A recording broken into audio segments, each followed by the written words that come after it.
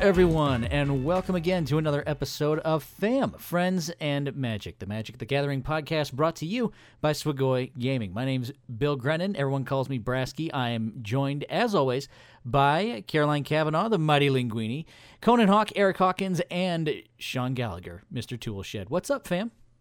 Hello. How we doing? Hey, how's it going? Oh, it's good. It's good.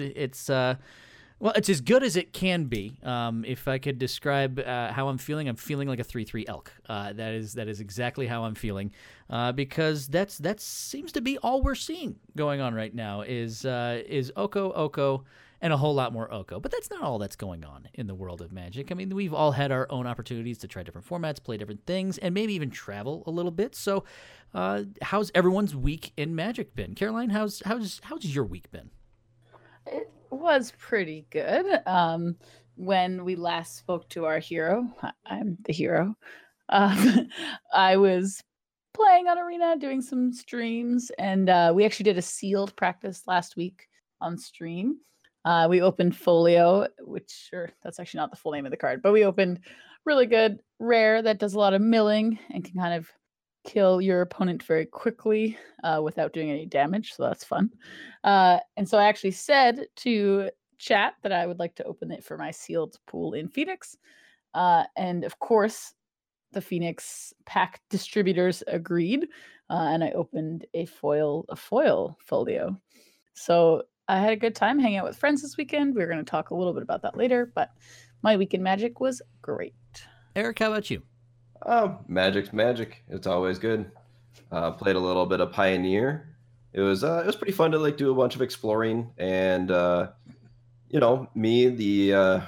went here, went there, and then always come back to some artifact-based aggro deck. So found a nice vehicles deck and a nice In Souls artifact deck. So I'm gonna explore those some more, and hopefully have a lot more fun playing Pioneer.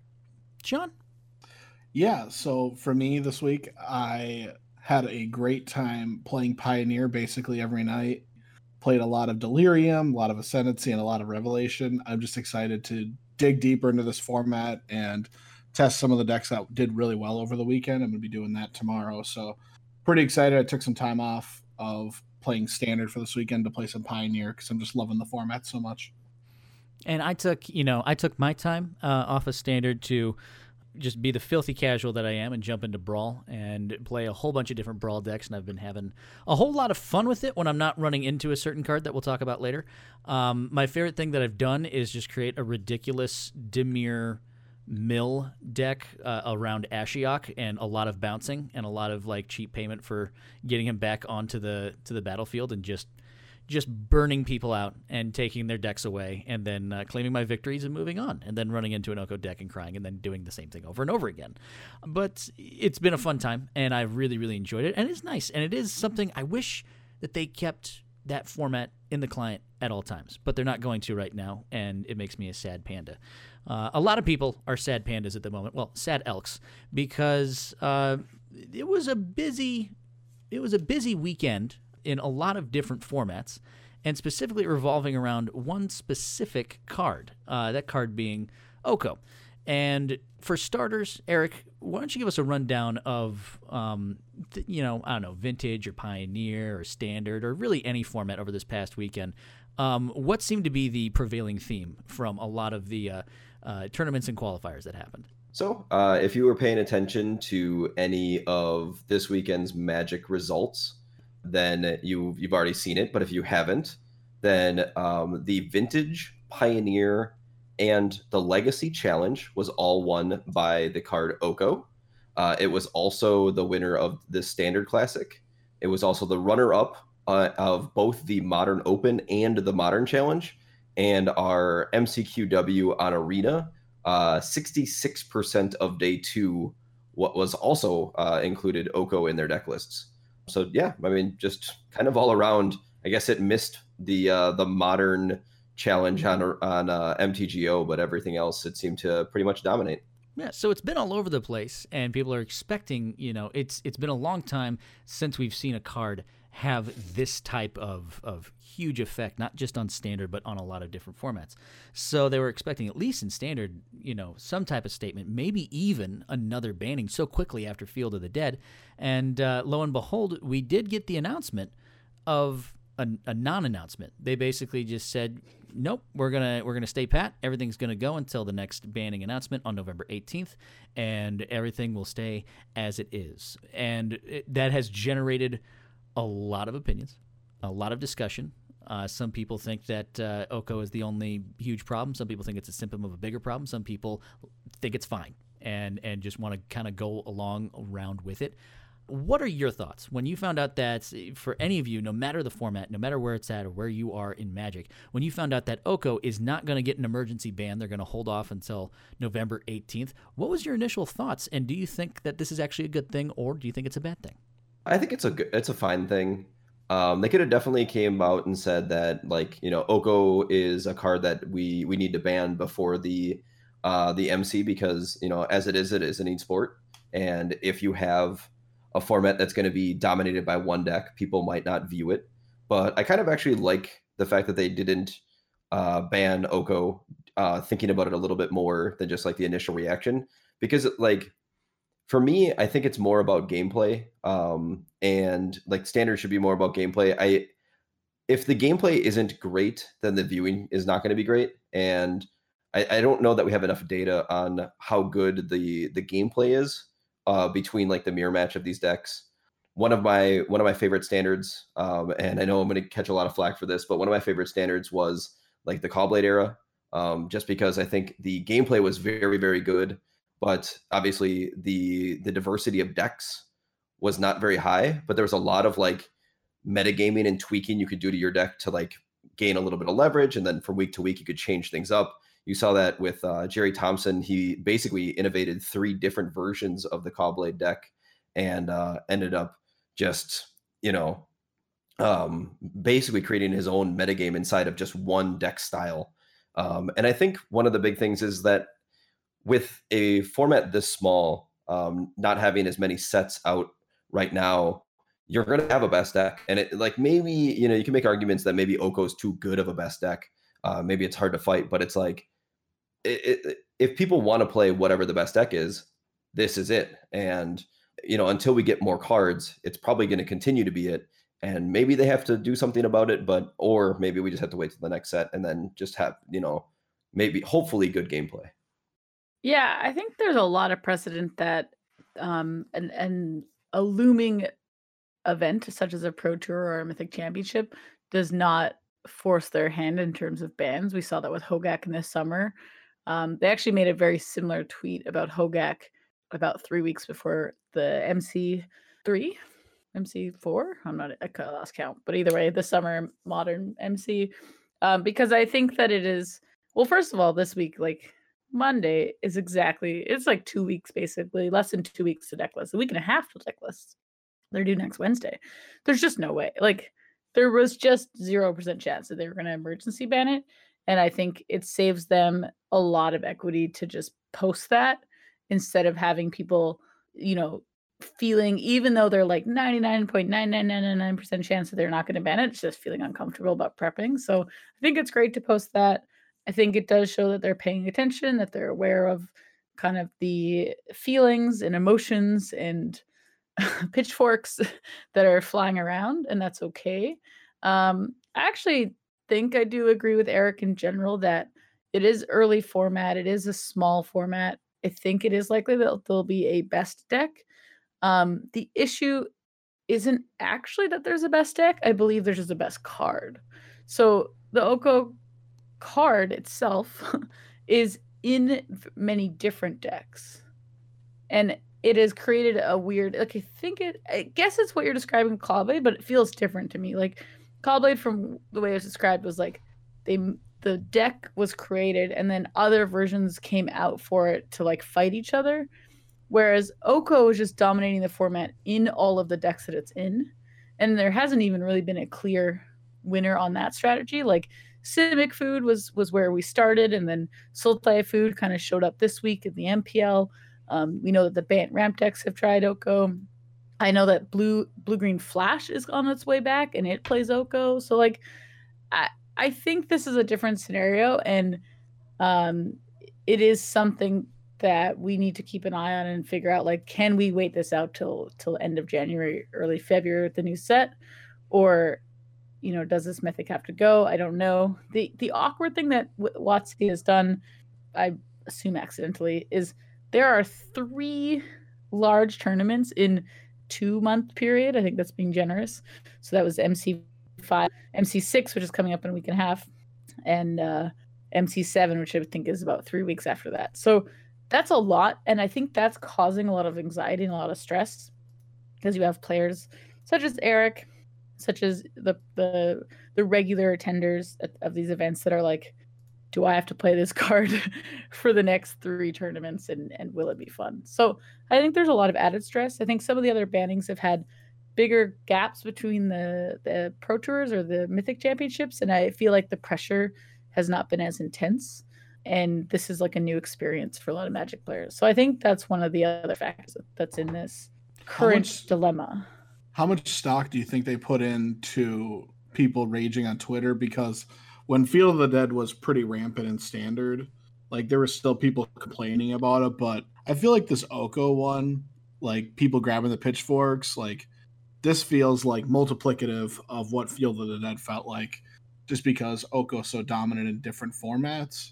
Do you think that they care more about people grabbing pitchforks, and do you think they weigh that very heavily when they consider bans, or do you think they more just look at the statistics of how much Oko's actually winning? I believe that they base their decisions solely on statistics. The best example I can think of is the Felidar Guardian and Saheeli combo actually dodged a ban. So on a Monday of a banning after I can't remember if it was quite a Pro Tour or if it was just like a big kind of weekend like we just had here with Oko. But like I actually think it was a Pro Tour, but I'm not certain. There was, the Felidar combo was great. Actually, I don't think it was a Pro Tour. But either way, it was huge, it was rampant, and everyone on Twitter, all these lists are coming out. This combo is unfun to play against and is impossible to interact with, basically. And they made an emergency ban in quotations. Actually, I guess that was technically a real emergency ban. And to do that, they posted data. And it was data from Moto, from 3 days of raw data. It was not a lot of data. And yes, I do believe they use that data because it sided in their point of view, being like, yeah, we need to ban this card. And I think Twitter, and social media helped highlight that there was an issue, but I believe they have to justify these bannings to more than just the internal workings of their company. And I think they need data to do that. Twitter yellers, their canceling abilities are not a huge factor, I believe. Especially if they're above the age of 40, because then they're old yellers. Yeah, just like a little bit of additional thing. So one of my, I don't know what you would call it, bad habits is reading Twitch chat, and it's similar to like the Twitter thing. Is if you let the Twitch chat or Twitter, go at the ban list, you will end up with like no playable cards in any format. I remember when I was like one of the times that comes to mind was when the first like standard bannings, like the first row of them started coming up. People then were calling for like Toolcraft Exemplar and Scrap Heap Scrounger and was it like Harnessed Lightning and stuff like that to be banned because they just thought they were like too powerful because they personally didn't want to play against those cards.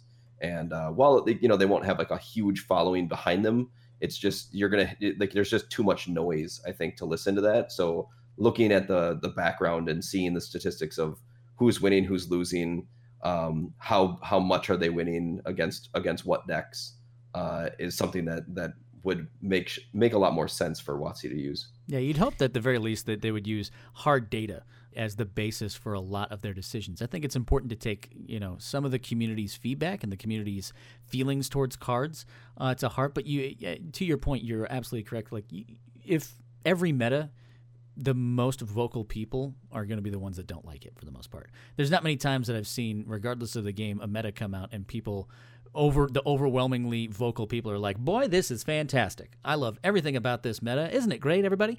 As opposed to who's the most vocal people? The people that are most dissatisfied with it. That's not to say that there's nothing wrong with Oko or that Oko isn't broken and something needs to be done.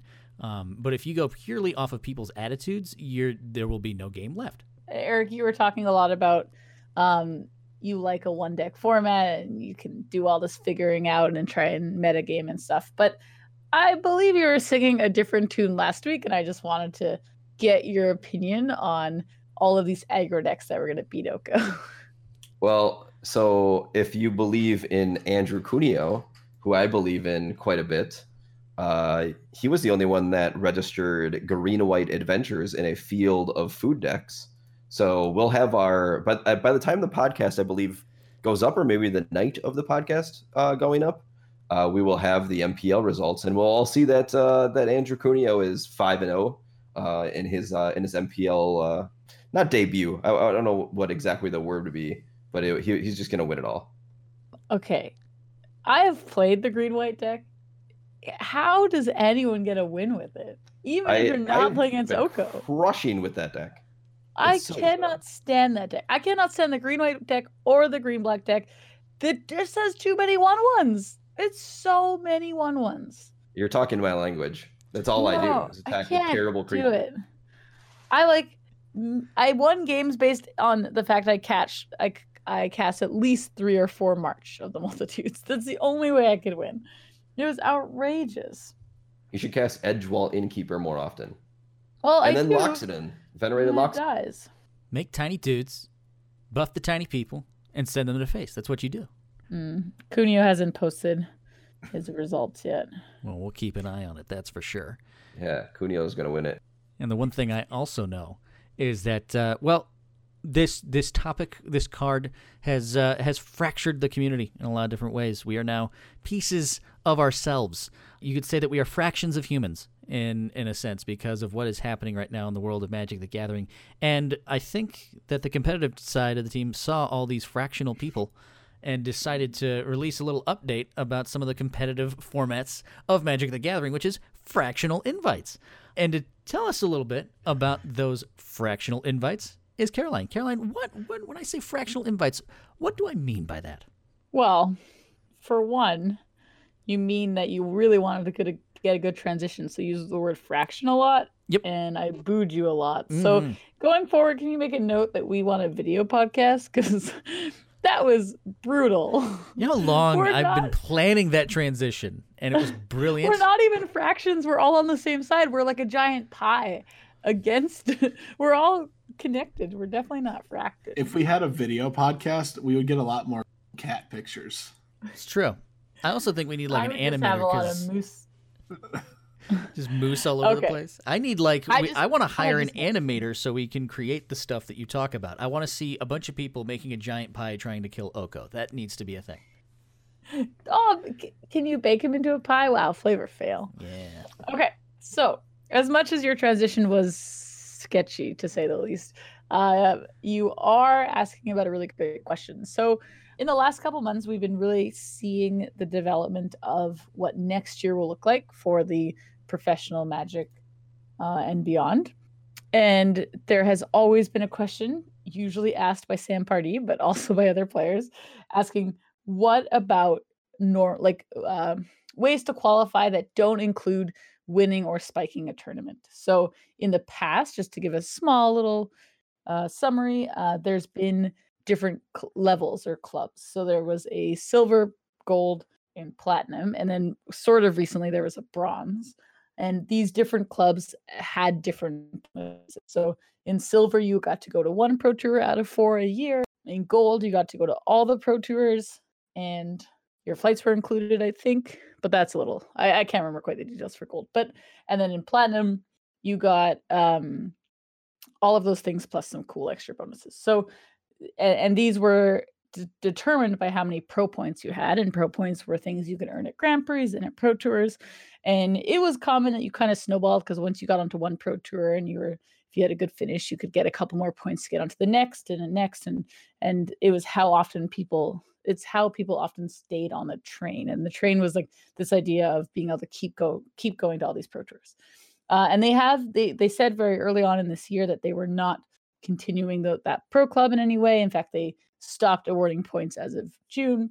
And that is actually one of the big kind of feelings and emotions for a lot of the current pros, is like, how do I keep, doing what I like to do?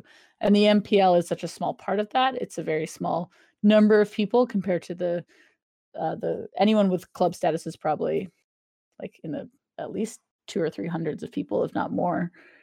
So it's very different to the top 32 for the MPL. So this was something that constantly people are asking on Twitter and saying, how can I get invited to these new player tours without top 8ing a Grand Prix or winning a Grand Prix, I guess.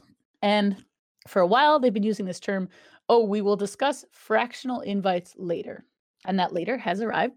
And it's actually pretty interesting. So I'll just kind of summarize the little article that I read today, and then we can talk about it. So basically, going forward, they're going to call them series, but in theory, they're a season. So a season is about 3 months of the year. So starting in January, there's going to be Players Tour Series 2, and that goes to March 29th. And then there's going to be Players Tour Series 3. That's April 4th to July 26th. And then Series 4 is August 1st to November 22nd. So these are like chunks of the year broken basically every 3 months.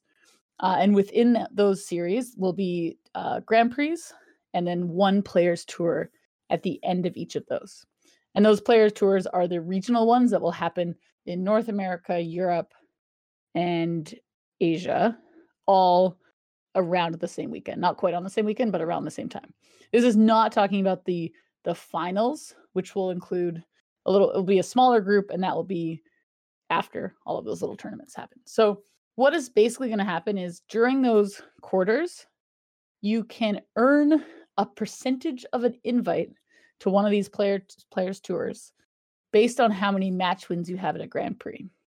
So if you have 30 points or better, which is 10 wins, 5 losses, you'll get a 10% of an invite, which we'll talk about later.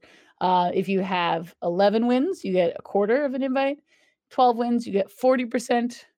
And then 13 and 2, which is actually enough to qualify you for, actually that might not be true. 13 and 2 will get you 50% of an invite, and then a top 8 will get you 50% of an invite. The top 8 will also get you an invite to the current Players Tour. So when you top 8, you're actually getting 1.5 invites in quotations. And what this means is, let's just like map out an example. So January 10th rolls around. Nope.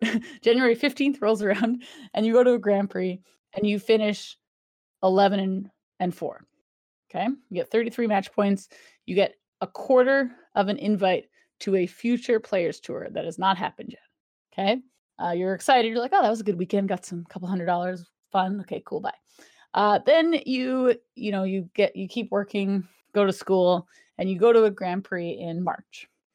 And you go, let's say 12 and 3. You performed a little bit better this time. You had a really good weekend. It was your format. And you finished 12 and 3. So you actually get a 40%. You get 40% invite. But you already had 25% from that January one. So now you're actually 60. Sorry, it's really hard to explain, but you have 65% of an invite. And it's only March. So you actually have until the end of July to go to another Grand Prix and get that last 45%. Whether that's doing a couple of different Grand Prix and getting 10 and 5 at some and 11 at 4 at others. As long as you do it all before the end of July, then you actually put together a full invite. And this matters because a lot of people that go to Grand Prix go to multiple Grand Prix. And you're not going to do this at every Grand Prix, but you are going to accumulate these percentages.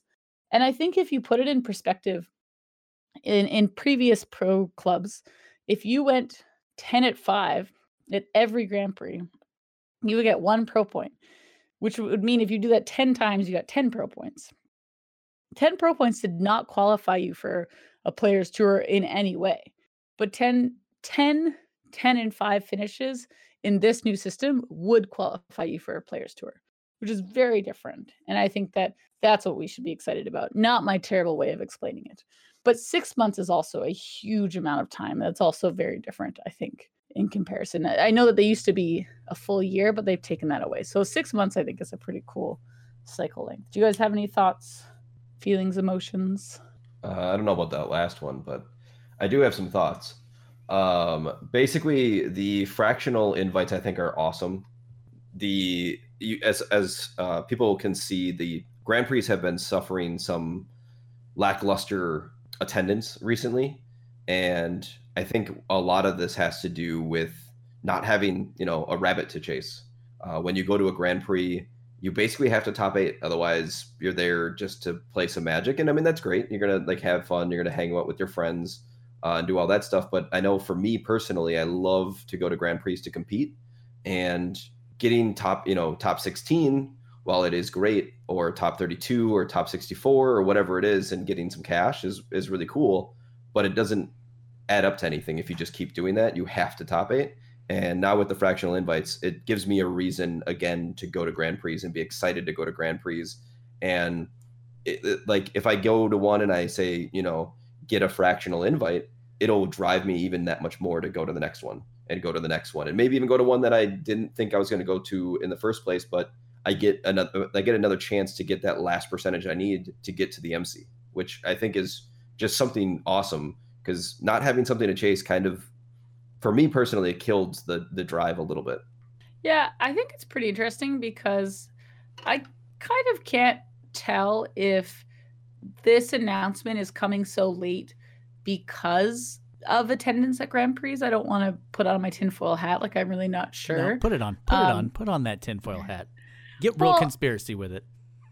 I know that. So I know the idea of changing anything is hard, and so you have to do it in pieces. So it is possible that like they had a 12-step plan to change the pro scene, and this was just step 12.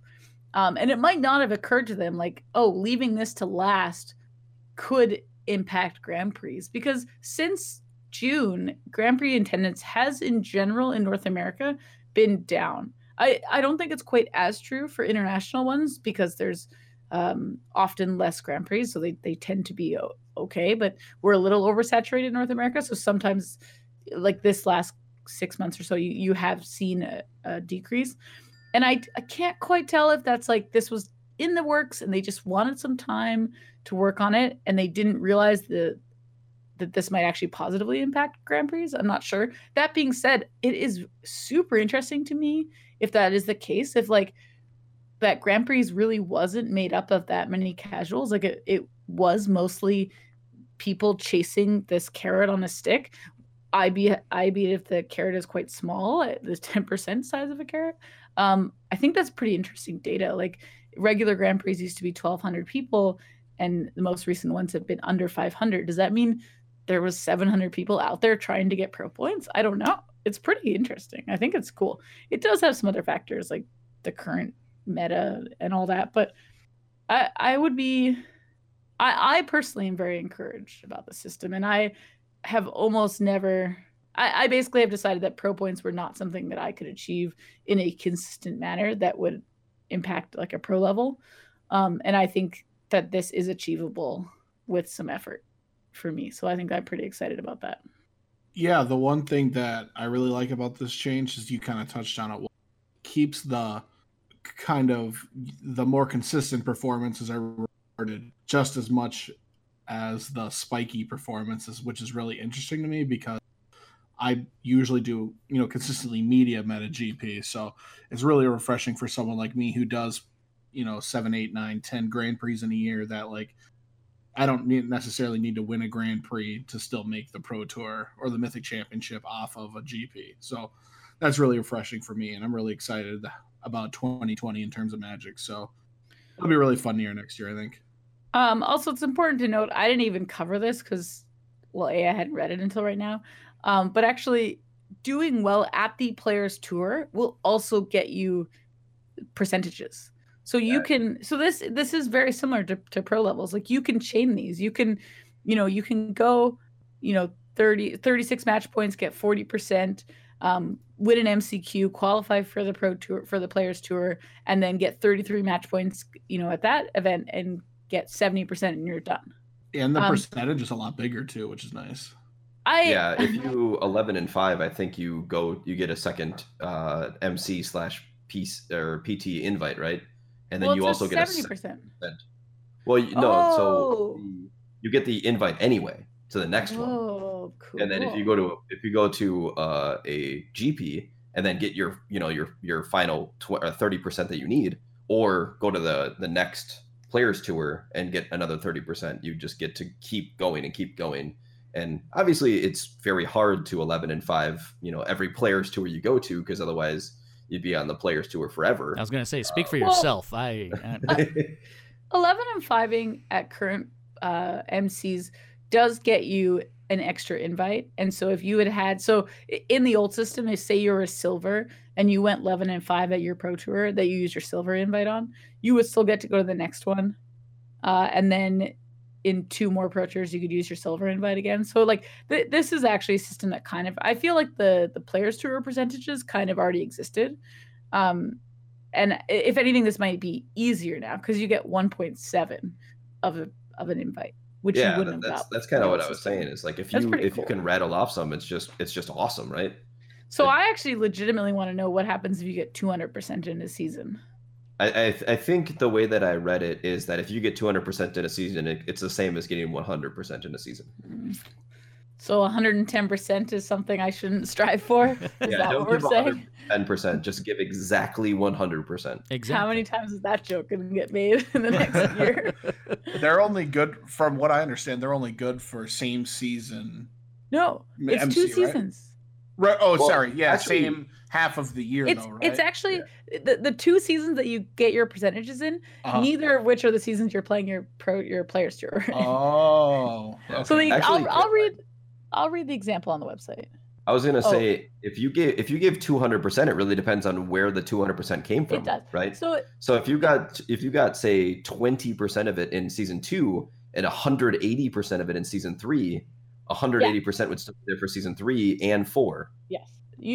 I do want to know if you can double use them. I'm actually really curious. So this is very similar to when they adjusted the pro club a couple years ago. They made these rotating seasons instead of one solid calendar year. And they had these things called like a quarter would fall off and a new quarter would be added. So I believe that's something similar here. So what I want to know is, like, can you use your percentages twice? I actually think we need a lot more information on this, but it's still pretty exciting. I'll read this example, which is what I should have done for the very beginning because it's way more clear. So it says the end of Series 3 is July 26th. So on July 27th, all players that have earned 100% or more, so we answered that question, of a fractional invite by combining their performances across tournaments played in Series 2, which was January 11th to March 29th, and Series 3, which is April 4th to July 26th, will be invited to Players Tour Series 3 in October. So you have like the entire first half of the year to get an invite to Players Tour in October. So I assume that will be the first time we use fractional invites, will be in October. Man, or will it be retroactively? Like, will it count right now? That's a great question. That's something we'll have to figure out. Like, if I had gone 11-4, I wish I had answers. Yeah, if I had gone 11-4 yesterday at Phoenix, I believe it would start. It starts because if I go to MC, if I'm going to the MC6 and they allow it, I would love to have some percentage of a fractional invite. Hopefully 70%. It will not count in MC6. Ah, come on. Okay, no, because remember that these are specifically Players Tour. So we're in Series 1 right now, but MC6 is not actually related to Series 1 in any way. Series 1 is for Players Tour 1, which is in February. Dang. So I will for sure tell you will not get a fractional invite for MC6. But I'm wondering if Grand Prix, they must count right now. They didn't list it on here. So I'm not sure. Oh, I should find out. My brain hurts now from talking I about know, all the different and percentages. as much as I love this announcement, I'm just saying there's too many numbers. Like percentages, are you serious? Like everyone failed that part in school, right? I just need a nice infographic, Fractions, like a bunch of percentages. pictures. Yeah. Like my favorite is the fact that like a 30, like 10 and 5 is 10%, but 11 and 4 is 25%. So if you do both of those, you only have 35%. Like, come on. Like it's gonna be so hard. As much as I am positive about this, we thought tracking pro points was hard. Try tracking percentages. Yeah. Like, hey, how's it going, Eric? Oh, well, I'm at 70%. Yeah, I would love to be able to answer that. Just in that way. I'm super excited. I don't know. I'm hyped. I just like teasing a little bit. But anyway, that's what I think of them. Well, and even if there's some stuff that is, kind of confusing about what it is that what they're talking about, what we're trying to go for, what you want to aspire to, the one thing that they kind of made is one of their big bullet points is that this is not the end-all be-all. We're going to continue to iterate and shift and change based off of feedback, and whether that feedback is, hey, this is awesome, or that feedback is, I have no idea what percentage I have. There's going to be a lot to be made from it, but the one clear thing that I think we all like is that people now finally see like a clear, direct path for them to progress in Magic, which is, when they started shifting everything around a little bit, it was really up in the air. It was like, great, it was the MPL and that's it. And how do you get in? We don't know.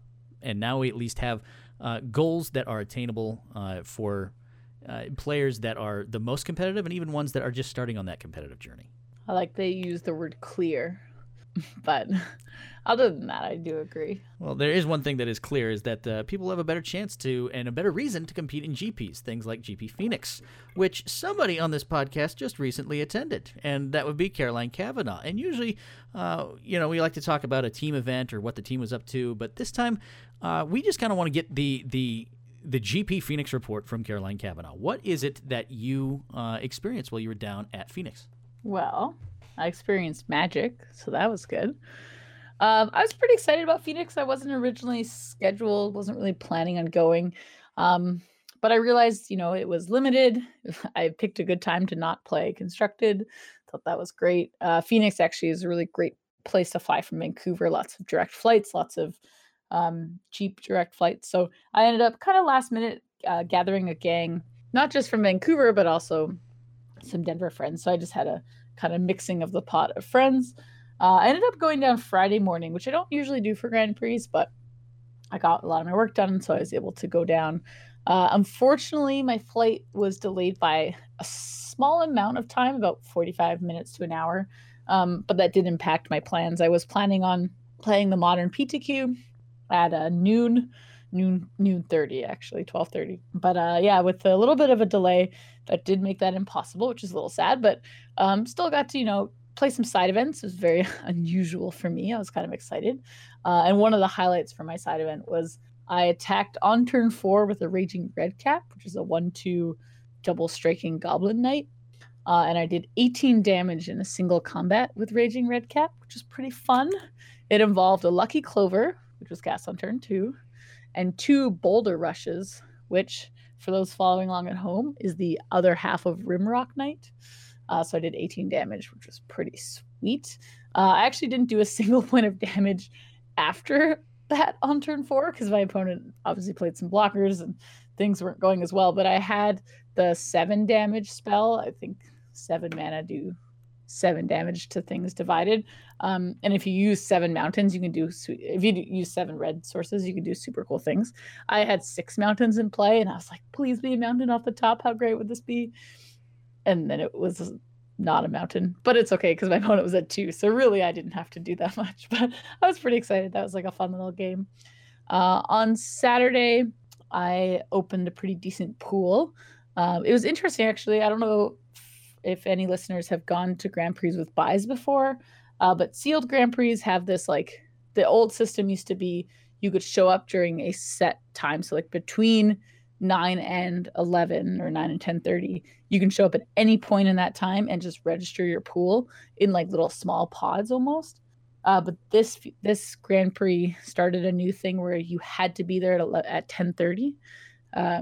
which I didn't really know, but luckily I was there at 10:30. It was quite a coincidence. So we built sealed pools kind of like in the past where all 2x players built at the same time, which is pretty interesting. So my sealed pool had tons of rares that were pretty sweet. So it had Emery, Gatwick, Folio, which I kind of spoiled already. It also had the Increg Pyromancer. And it just had a ton of blue-red stuff. I think it was really great. I think my biggest issue was that I was actually decking myself just because it did have a big fork. It had a way to deal damage through Pyromancer and Improbable Alliance. And then it also just had a way of milling out your opponent with Folio. And then the Gadwick would help you draw cards to do that, but also help do Pyromancer stuff. And so I sometimes would have to like pick a game plan and I would run out of resources. So it was pretty interesting. I did go 7-2, which was pretty fun, but it was like a sad 7-2 because I lost in round 9. Whenever you like win in round 9, you're like, wow, this is a great record. Whenever you lose, you're like, this is a terrible record. And it's always the same record. I don't know. I did get to beat Frank Karsten. And then I ate dinner with him. So at least he still hung out with me afterwards. So that was good. We actually did talk a little bit about numbers. I talked a lot about how I was decking myself. And he did mention it is potentially possible for me to add extra cards to my deck. I only got that advice in round 8, so I tried it in round 9, but it didn't end up working out, but that's okay. It's pretty good to talk to him about math and different numbers. He told me in our match he did board up to 42. He didn't board up to 46 like he talked about on Arena, but it was pretty funny that he boarded up some extra cards. In day 2, I not gonna lie, this was before all the fractional stuff was out there. I was just kind of stoked to draft. I didn't really have any expectations. This Grand Prix was actually one of those everyone cashes Grand Prix. And the difference between, top 64 and top 100 and all that is not a ton. And so I actually just I didn't really draft, not that I didn't draft super well. I didn't really draft like super on my game. I was just like there to have some fun. I had some friends that were doing a lot better than me. And so I did pretty poorly. I went like 1-5, but I opened Oko in one of my drafts. So obviously everything's great. But I don't know. I think upon reflection, it would have been probably better to try a little harder and try and get one of these more consistent finishes. But overall, like I had a great weekend, so no regrets. Plus, 2 of my friends had ambitious Sunday afternoon flights. It's the classic GP grinder. Like it's like such a tug of war because you want to stay as long with your friends, but you also need to go to work each Monday. And so Sam had a flight at 4:30, which is outrageous. It was obviously going to miss it. And then my friend Ben also had a flight at like, I think 6. And Ben ended up top 8ing the Grand Prix, so he had to move his flight. And so I ended up getting to hang out with friends for an extra night, which is pretty cool. And I stayed the day in Phoenix, did some work from the pool side, which is pretty cool. And then got home on Monday evening. So overall, I think a pretty classic Grand Prix for me, like 10% Magic, 90% Hangouts. And this one, I had a better record in day 1 than I sometimes do. So that was like a good positive. I actually had the worst record in my room. There was 4 people in my room, and I finished 7-2 on day 1, and the rest of the room finished 8-1, which is outrageous. I should not have had the worst record in my room. I was so sad. But yeah, it was great. I love Grand Prix. That's the one topic that I think we can like talk about ad nauseum, or maybe just save for another time, is Magic the Gathering travel horror stories. Or at the very least, like big mistakes that we make when trying to travel for Magic the Gathering. That's a big one that we probably can dig into for next time. I'm going to write that one down for later. But that sounds like you had an insanely eventful Phoenix. It sounded like it was a really, really fun time. And I know later on we're going to talk about like what's going to be up and coming in the Magic the Gathering season. But that's awesome, Caroline, that you had a great time in Phoenix, that you did so well, how much of it did you attribute to deck building skill? How much did you attribute to, oh my God, look at this sealed pool? I think it was 90% look at the sealed pool. Like, I believe, though a lot of people I said this to disagree, and so it's probably not correct to think this way, but I believe if the sealed pool had been in the hands of a more skillful player, it is likely their record would have been improved by at least 1 win, if not 2. I think the pool was extremely good. It didn't require a ton of thought. Like, like when a pool evolves around rares like that, I think it is more likely to be found. It's not like I found a hidden gem in the fact that Folio and Gatwick are good together with Pyromancer. Like I think I was led, I should say, in the right direction. You were leading. Proper tense is important.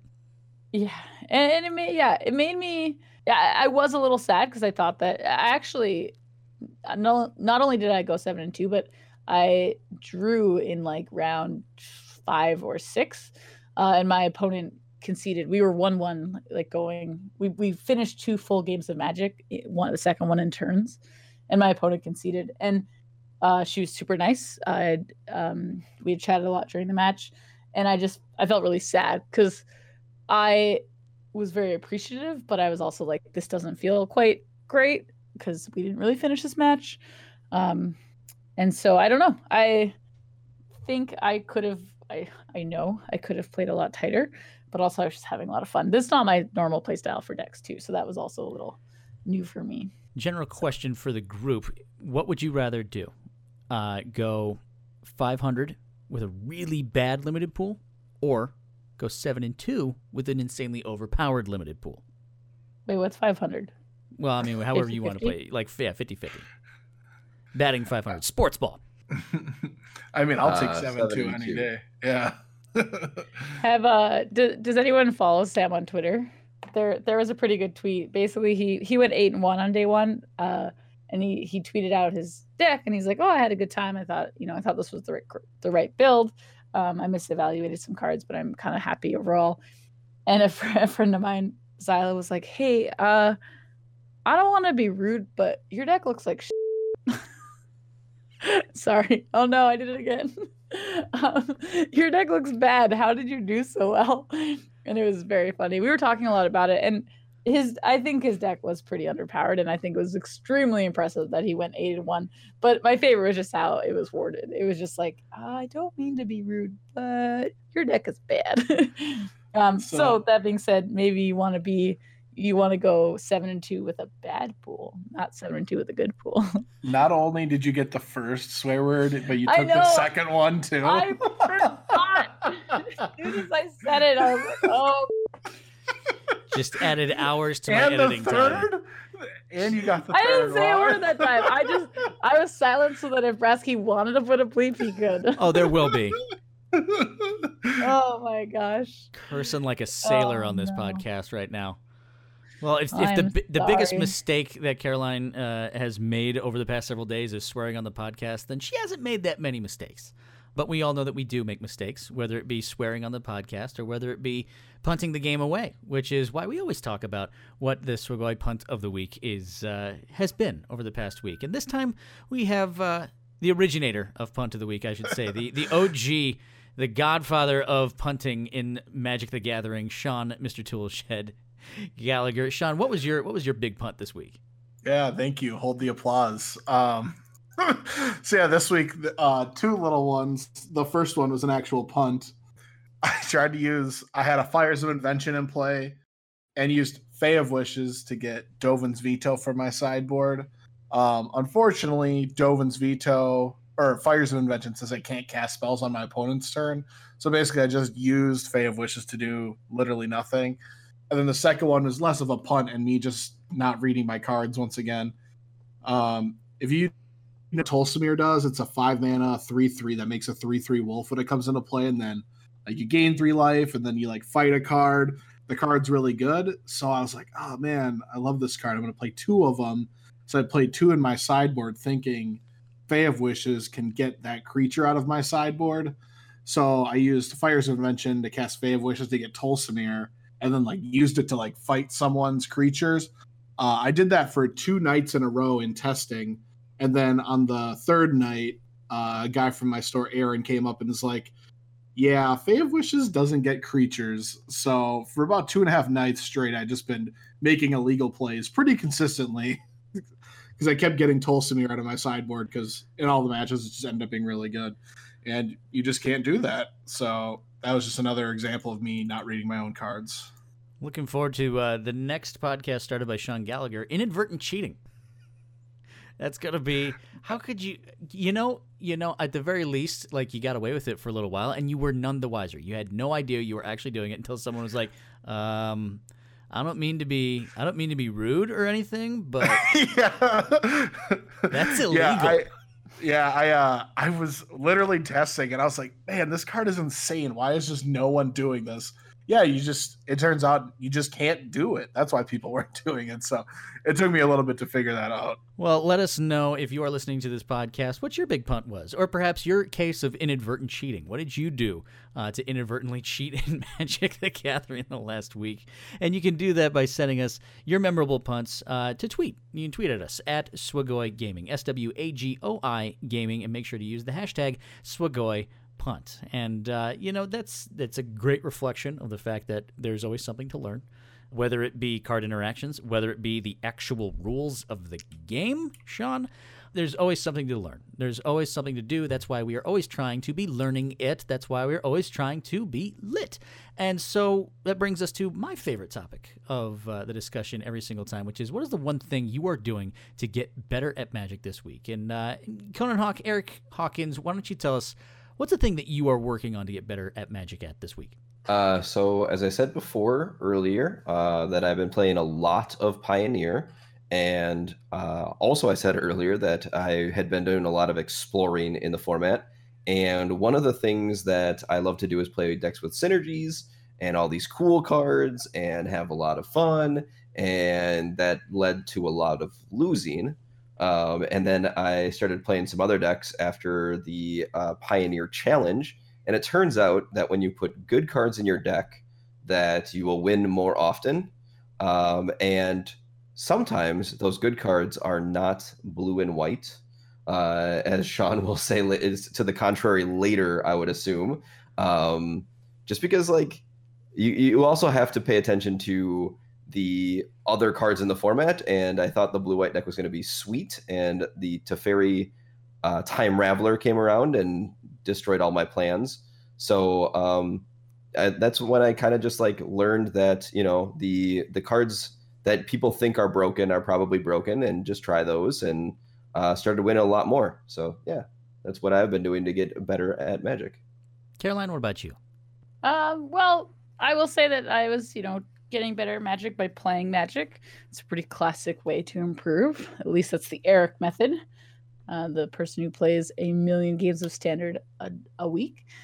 So yeah, I played some Sealed and some Draft in Phoenix. I haven't done a ton of drafts, and so did a couple at Day 2 competitive RL. That was pretty interesting.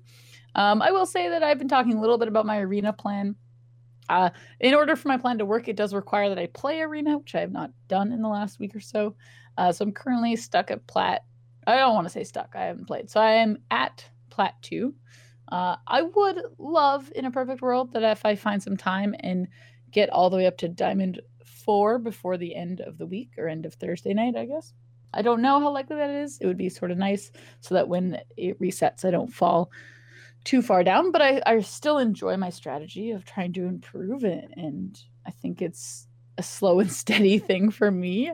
Arena and I are just not super friends. But I'm working through it. I'm trying to learn and improve. And I did ask Eric for some advice the other day. I asked him what deck I should play in Standard. I don't have the quote directly, but it involved something along the lines of, make sure you play loose on turn 1 and you do something cool on turn 2, was basically what he told me to do. So that's what I'm going to try and do this weekend. Cool stuff on turn 2. Caroline Cavanaugh story. And how about you, Sean? What about you? What's your thing you're trying to learn? What are you doing to get better at the game?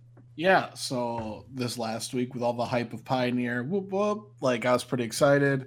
So basically I've been playing Pioneer pretty much every night nonstop this week. Just trying a bunch of different decks. Played Delirium, Jeskai, Sultai. Obviously played a lot of blue-white. It's great. Don't let Eric convince you otherwise. Yes, Teferi Time Raveler's annoying and unfortunate and unfun, but when you don't have to play against that card, you just get to do whatever you want. It's awesome. I've played the Phoenix decks. I've played a lot of different decks, and right now it feels like the Sultai decks are really good, and I'm really leaning towards Sultai Delirium with Emrakul. But I just really enjoy loving this. I'm really loving this new format. So I'm just trying to learn and play as many games with these new decks that I can. And just remember that if the card was good in Standard, it's probably going to be good in Pioneer too. So that's my takeaway this week. Darn right. Me, I've been kind of digging into Brawl. And then making that as kind of an introduction into Commander, which really is the fact that I was learning and kind of dipping my feet into archetypes I don't normally play. So this time, I just wanted to try my hand at actually just building a deck from scratch and just seeing how god-awful it absolutely was. But that's what I've been doing with Brawl. I've just been going around making as many decks as I possibly can, putting stuff together that I want to. I think at the end, I put together like a really, really fun Grixis deck that revolved around Nicol Bolas Dragon God and just had your usual suspects of things like Lochmere Serpent and Ashiok and Narset and basically any Planeswalker I could stick in there.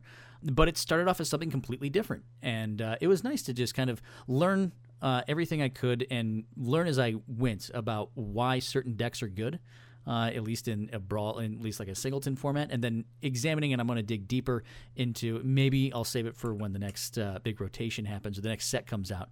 But starting and building my own decks, showing them to people and have them tell me that they're terrible, but then more specifically, why they're terrible. That's what I'm looking forward to doing, and that's what I've been trying to do this past week, and it's been a lot of fun. And so that's what we have done to learn all that we can and to get better little by little in our playing of Magic the Gathering so that eventually we can make it our way to more competitive avenues of Magic the Gathering. And where would those competitive avenues be? Well, that's why Caroline Kavanagh has a whole list for us to tell us where in the world is Caroline Kavanagh going to be and really what's happening in Magic. Wow, that is a great segment name. I wish that this was a segment where I just got to go to all these cool things. So I deleted the ones from last week, so hopefully I have the dates right, but that's okay. So this week, the newest thing that I'm 90% sure this is correct, though I didn't Google it before we started.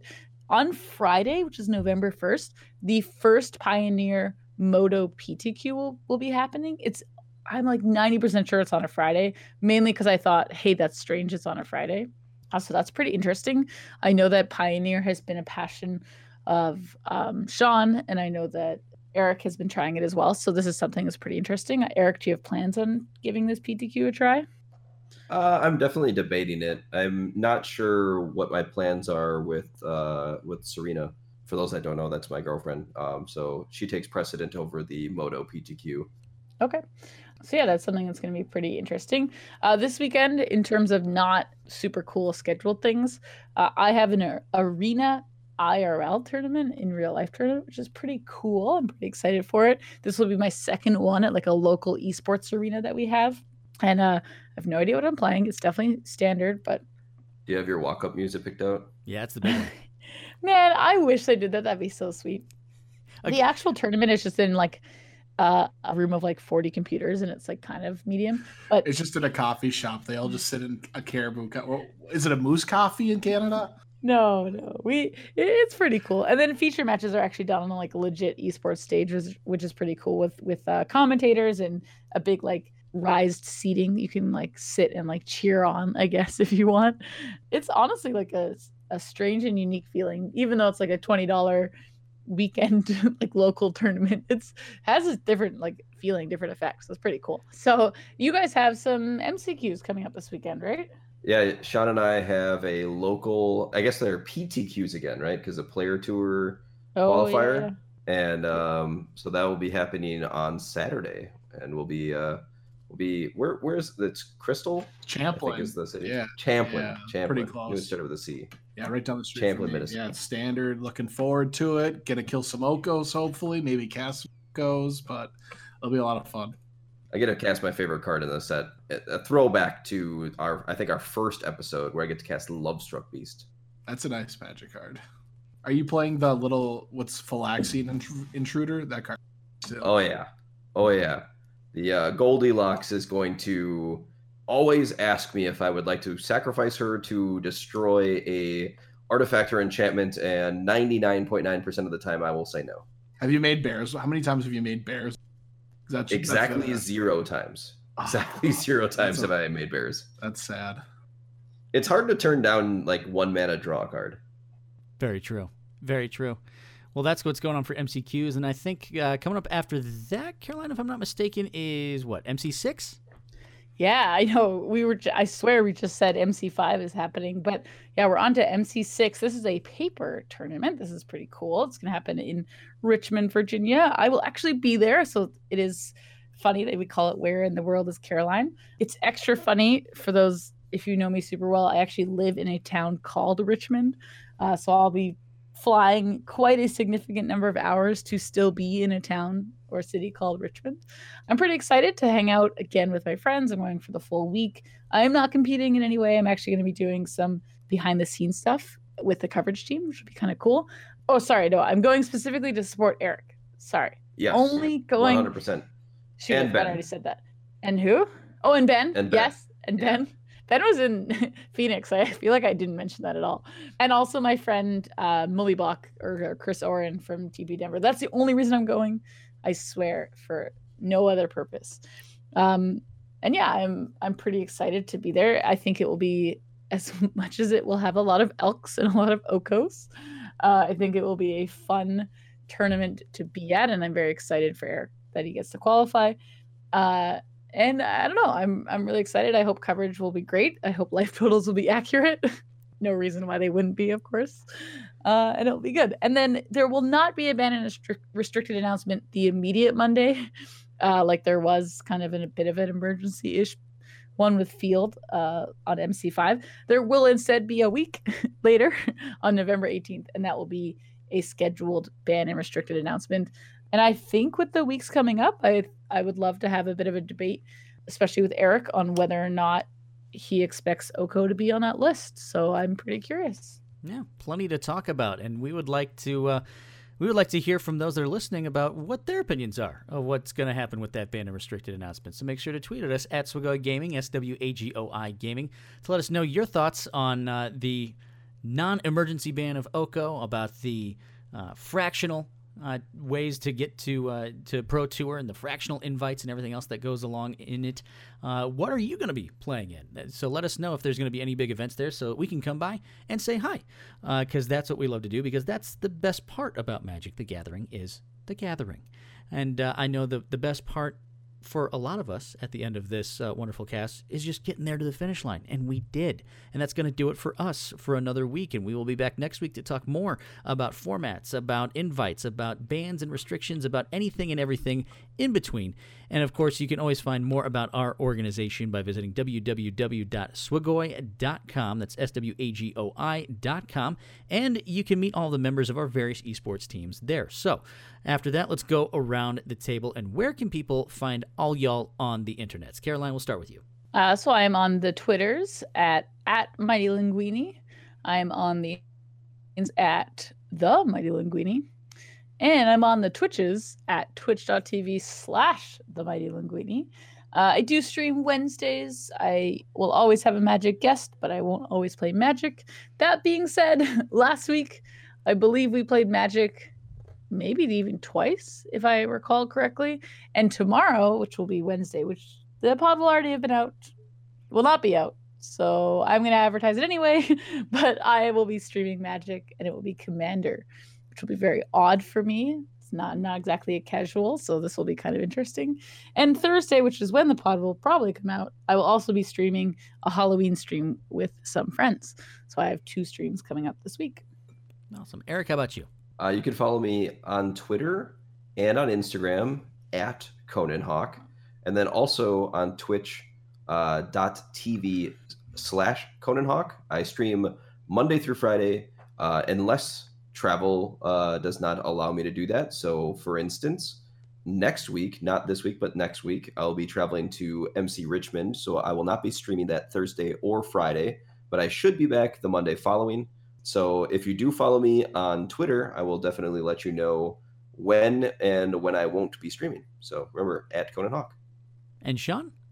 Yeah, so you can find me on Twitter at Mr. Toolshed. I will be tweeting my update at my PTQ this weekend. I'll probably have an Oko kill count, hopefully, or how many times I was killed by an Oko, one or the other, but I'll have some kind of kill count going this weekend. I think you should just do both. That's just have both of them, just tallies just rounding up and down all the way through. All right, Just I'll like do a that. nice little scoreboard. Oko 1, Sean 0, Sean 1, Oko 1, Yeah. just like running off. All right, I'll do that just for you, Brasky. Thank you. Thank you. And as always, you can find me on Twitter and Twitch at Brasky1142. Well, that's going to do it for us this week. We will see you all next week for another episode of Fam, Friends, and Magic. But until then, you take care. See you later, everybody. Bye-bye. Bye.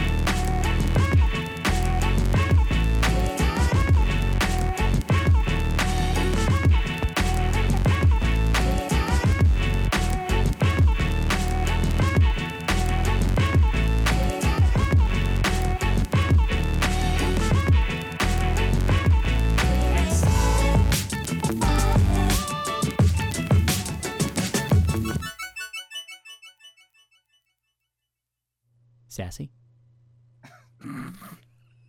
I didn't say it this time. I don't know. It's okay, though. You're fine. Okay, we're done.